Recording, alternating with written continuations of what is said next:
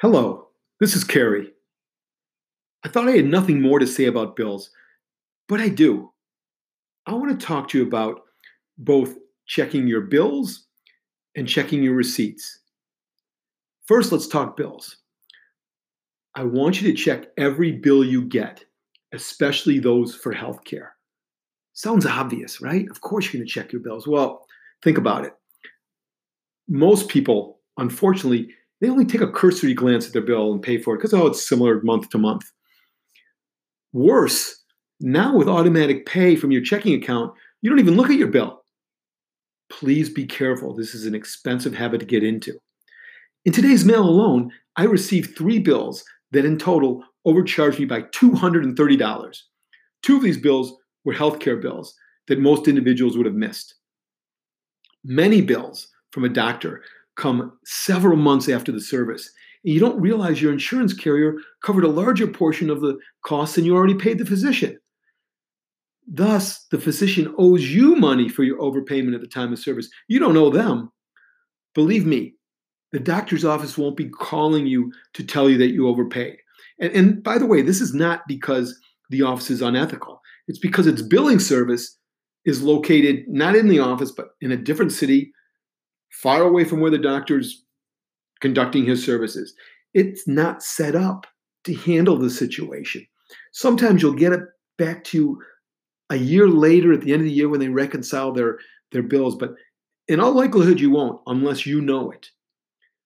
You also need to look over more than obviously your healthcare bills.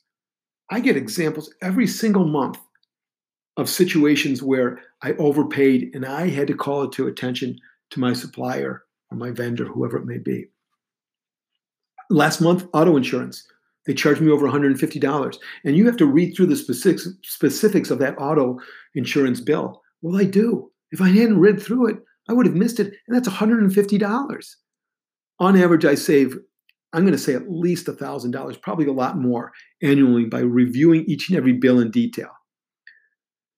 You know, I hope you're saying, what's the big deal? I already do this. If so, that's great. Continue doing this. Second thing I want to talk about as it relates to checking things is your receipts. And you're like, receipts? Come on. I'm telling you, review and keep all your receipts. And when I say that, review and keep them, especially as you're sort of looking at your budget and understanding that. It's going to help you for that. It saved me thousands and thousands of dollars over the year. It sounds ridiculous, but it's true and more difficult than you may think because you get you do a lot of things, but it's easy actually if it's on the top of your mind. It takes this discipline. Most people toss low ticket receipts out without so much as a glance. They'll look at high ticket receipts, but throw them out in a month or even that day. Here's what I do. Low ticket receipts, like grocery, gas, restaurant, anything under $100. So I review quickly and I put in a monthly receipt file. Some of them I may throw out by accident. It's not a big deal. And it may be so small, it doesn't matter. I understand that. But if you start with this discipline, it gets you thinking about it. Okay. By doing this, I save at least a couple $100 a year because I'm looking at it. I'm consciously thinking about it. I can tell you in restaurants alone, it's a couple $100 a year. And they're not trying to rip you off. It's things that they charge you that happen at the cash register that they don't know and you find.